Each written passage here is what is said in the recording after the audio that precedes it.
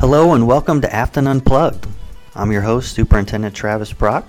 This podcast features the people and stories that make the Affton School District great.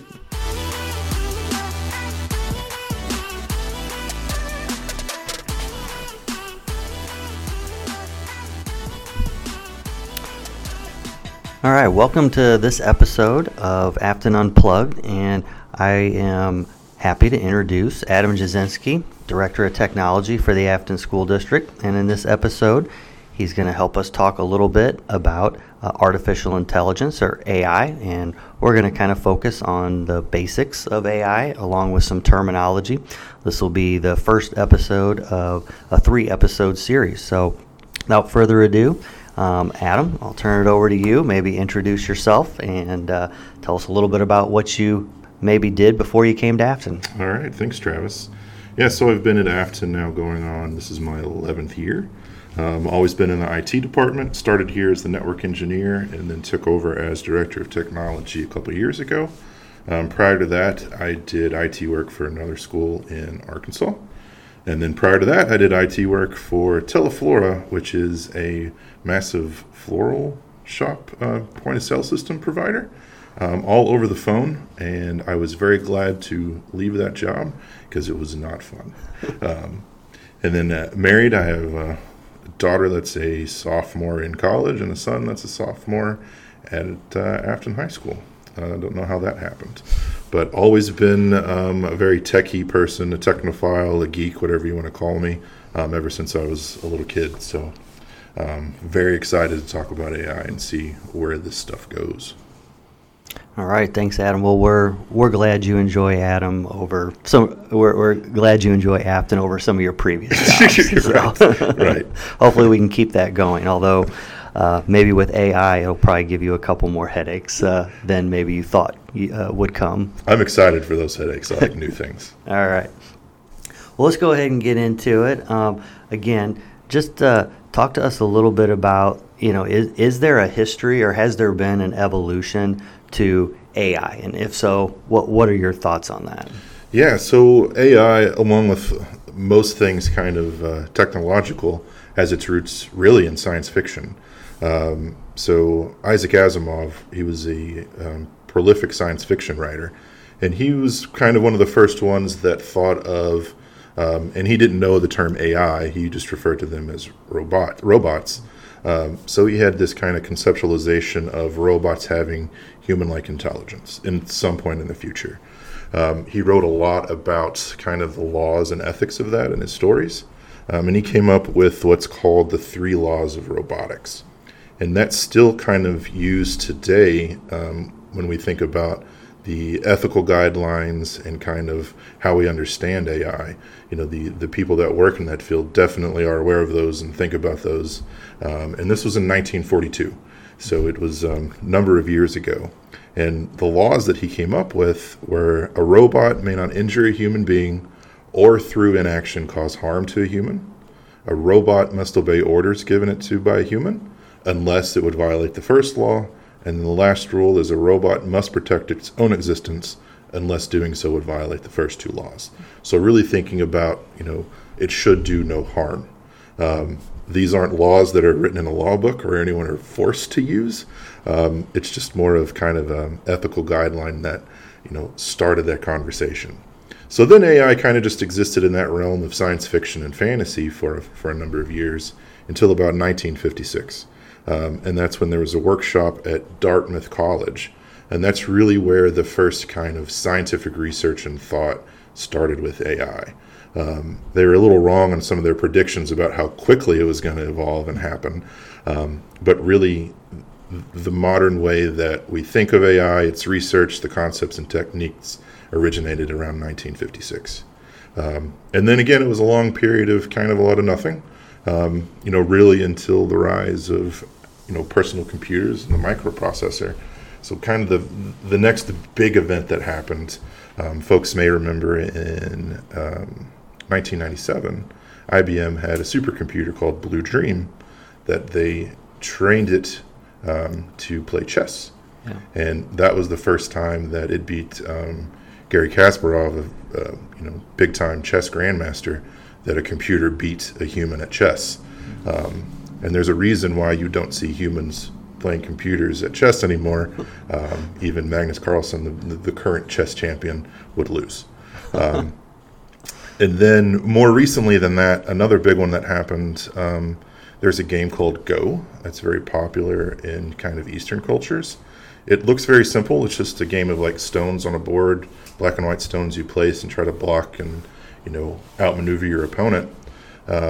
People didn't think that a computer would be able to play that due to the inherent complexity of it. Google proved them wrong. So Google developed an AI program called AlphaGo specifically to learn how to play Go. And in 2016, it beat the reigning AlphaGo, or the reigning Go human champion. And there's a really good documentary on Netflix called AlphaGo about it. If you're interested in AI or just curious, it's well worth a watch. It's fascinating, especially when at the end, the AI started doing things in a way that people thought it was broken, but it wasn't. It had developed its own new strategy that humans had never thought of or done before. So that kind of brings us to present day. So ChatGPT is the one that we've all heard of, and it definitely felt like a huge leap forward in kind of the capabilities of what some of these systems can do. We still don't, and the people that are researchers in this field still don't know the full implications, where it's going to go from here. There's still a whole lot of guesswork and hypotheticals that get thrown around. And I would caution, be careful of headlines that you read that spell AI is the doom and gloom of humanity, or AI is going to lead to this grand utopian society. Those headlines are there to get you to click on it. So I think the truth is probably somewhere in the middle of that. Gotcha. Well, thanks for that. And then you mentioned ChatGPT. That's kind of very relevant right now. So knowing that may be the frame of reference for a lot of people, certainly in education, talk a little bit about what AI is, and then is it helpful to talk about what it isn't? So AI, artificial intelligence, it just refers to trying to simulate human intelligent processes by machines. Especially computer systems. So it does involve learning. So they get information, they're given a set of rules, and they use that information. And then they apply reasoning and self-correction to that. AI is kind of a huge, all-encompassing term of lots of different technologies. So there are subsets of that: machine learning, natural language processing, and even robotics. And they do very simple things, kind of rule-based, like a lot of spam filters are very rule-based. So it knows what emails are spam, it knows what emails aren't spam, so it can, here's a set of rules, classify this as spam, this is not spam, and do whatever you should do with it, to really complex things like autonomous vehicles. If you think of a Tesla and autopilot, that's definitely using AI to ingest a large amount of information and process that in a way that it can drive the car for you. What AI isn't, it's not human intelligence. It can simulate human intelligence, but it doesn't have consciousness, emotions, or subjective experiences. It operates based on algorithms that are fed to it and the data that it was trained on, and doesn't inherently understand what it's doing. Although it can feel like it does and how it responds to you, it's kind of spooky. It doesn't actually have any of those human-like components. It's not inherently good or evil. You see a lot of that thrown around recently, like it's this evil thing or this good thing. It's just a tool, and it can be used in a multitude of ways depending on the intention of the user. So, the ethical implications arise when people misuse a tool. Be that AI or be that a hammer. If you use it in the wrong way, you're not following the guidelines of what should be done. AI doesn't mean that a machine is sentient, right? It doesn't mean that it can think or learn or understand in the same way that we do. Despite what's portrayed in popular culture, right? That's what you see in the movies. That's still the realm of science fiction, of AI being sentient, self-aware. There's a term for that. It's called artificial general intelligence, and we're not there yet. Gotcha. Yeah, just recently I was at a conference and they were mentioning artificial intelligence in terms of helping sift through survey results. That Yeah, you get absolutely. 1,000 comments, you ask open-ended questions, you want the voice of parents, staff, students, but then how do you sift through what was all said? Right. And so certainly that was makes sense that it's just one way you could maybe help summarize what are the key points there, and yet still, you can use that in a way that definitely benefits whatever you're trying to improve. So, all right, a couple terms that maybe people have heard about: machine learning, deep learning. Maybe talk a little bit about those two terms in the context of AI. Yeah. So yeah, those get thrown around a lot and used in various ways. And there's not a standard for these, so companies can advertise that they use machine learning and they use deep learning. There's not really a governing body that says, well, that's really this or that. So some of them are kind of interchangeable. AI is kind of the broadest of the three. It's literally just the concepts of machines being able to carry out tasks in a way that considers smart or mimic, human intelligence. Again, they can range from very simple things to very complex things. Pattern recognition, like you alluded to, very good at that, or driving a car. So AI is like the all-encompassing, overarching umbrella of a lot of these technologies.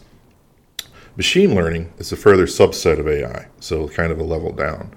And instead of programming specific rules for AI to follow, machine learning involves giving AI access to a whole bunch of data and kind of letting it learn and make decisions based on that. And the learning happens when the machine gets feedback about its predictions and adjusts its operations to improve accuracy. Deep learning is even kind of a further subset of machine learning, and it's kind of inspired by how our brains function, specifically neurons. So you hear the term neural network. That is what deep learning is. Many layers to how it works, and it allows the computer to learn really complex patterns from large amounts of data. The deep is kind of in the depth of the network, like how big is it? An example of deep learning is AI that can recognize objects in an image. Right? It may not know what that is, but it's ingested so much data that it eventually learns what a fire hydrant is, or what a school bus is. A lot of the times when you see those kind of boxes that you have to click the traffic lights, Yep. or click the buses, you're helping train AI programs when you do that to recognize things.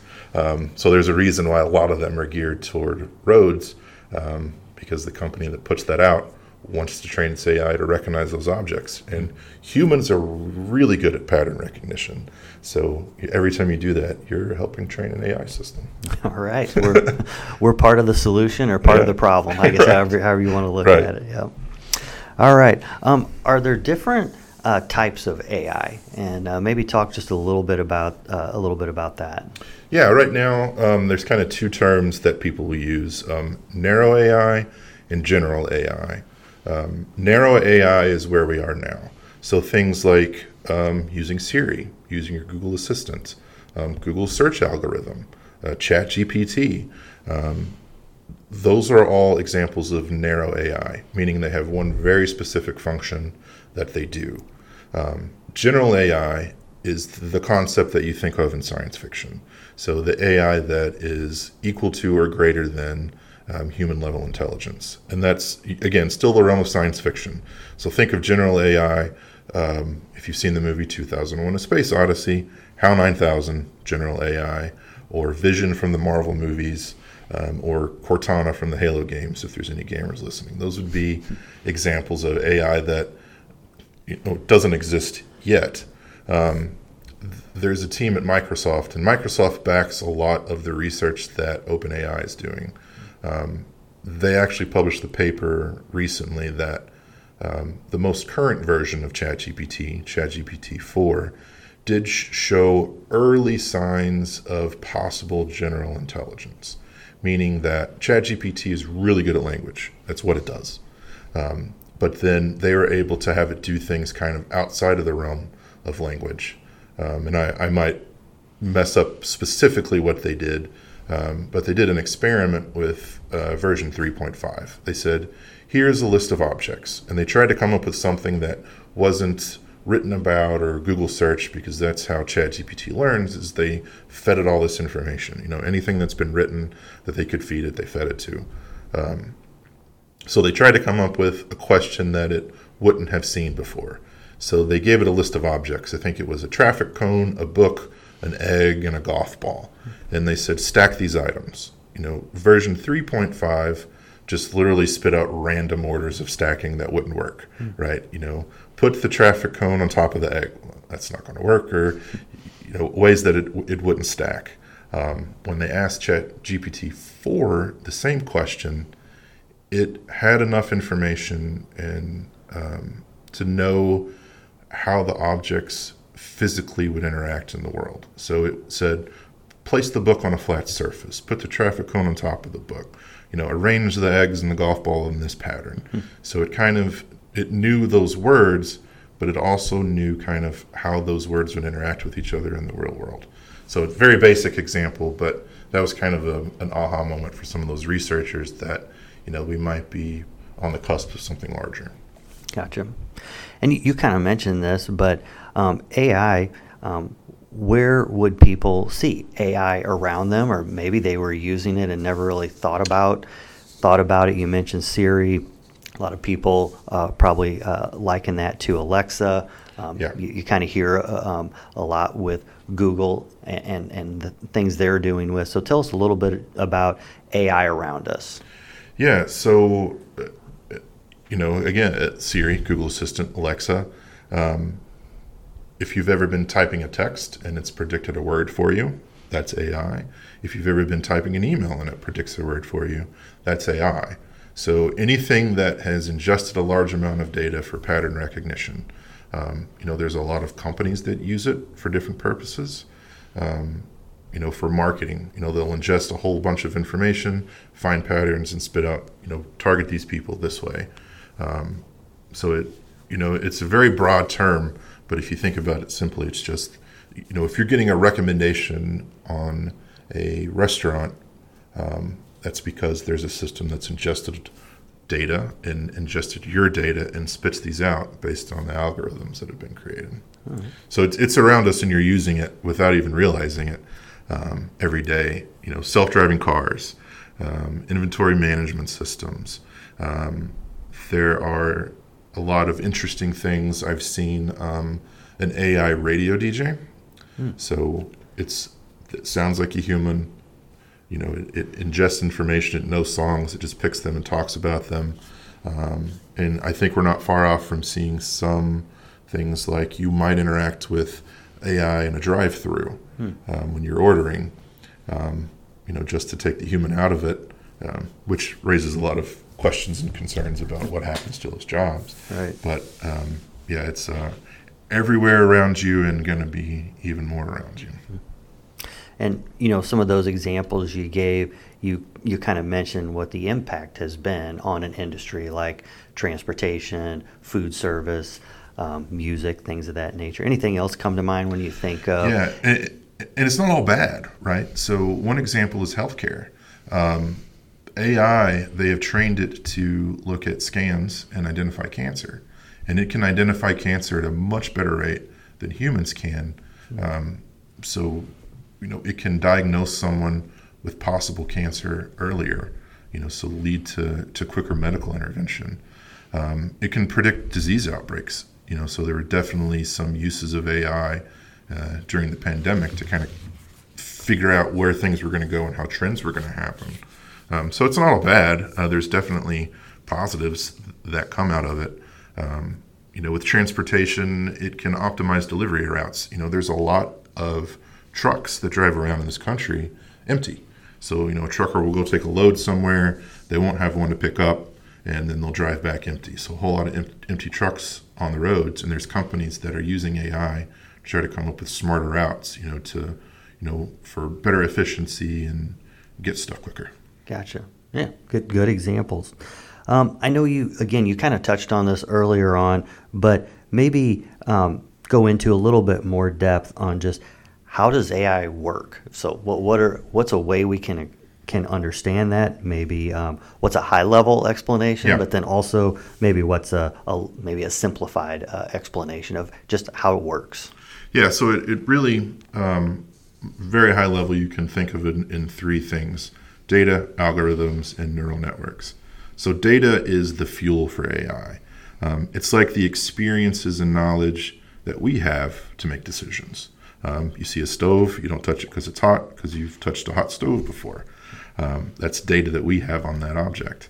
In the context of AI, it comes in like large data sets containing, millions, hundreds of millions examples of the information AI needs to learn from.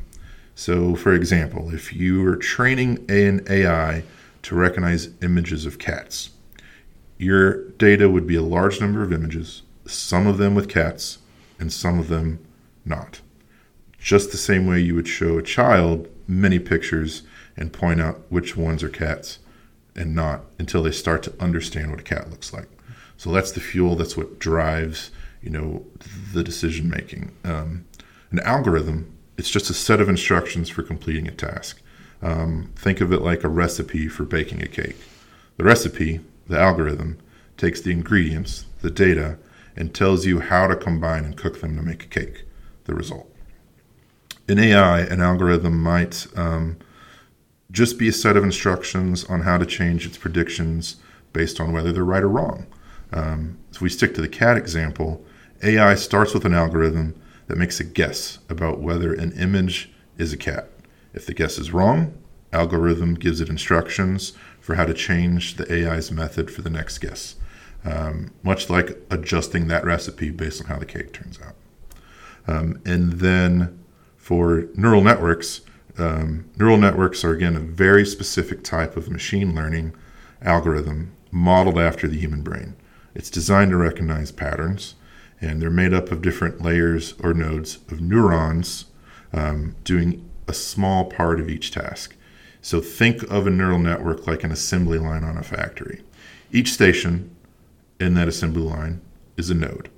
On that line, that layer performs a very specific job. At the first station, the job might be as simple as identifying colors in an image.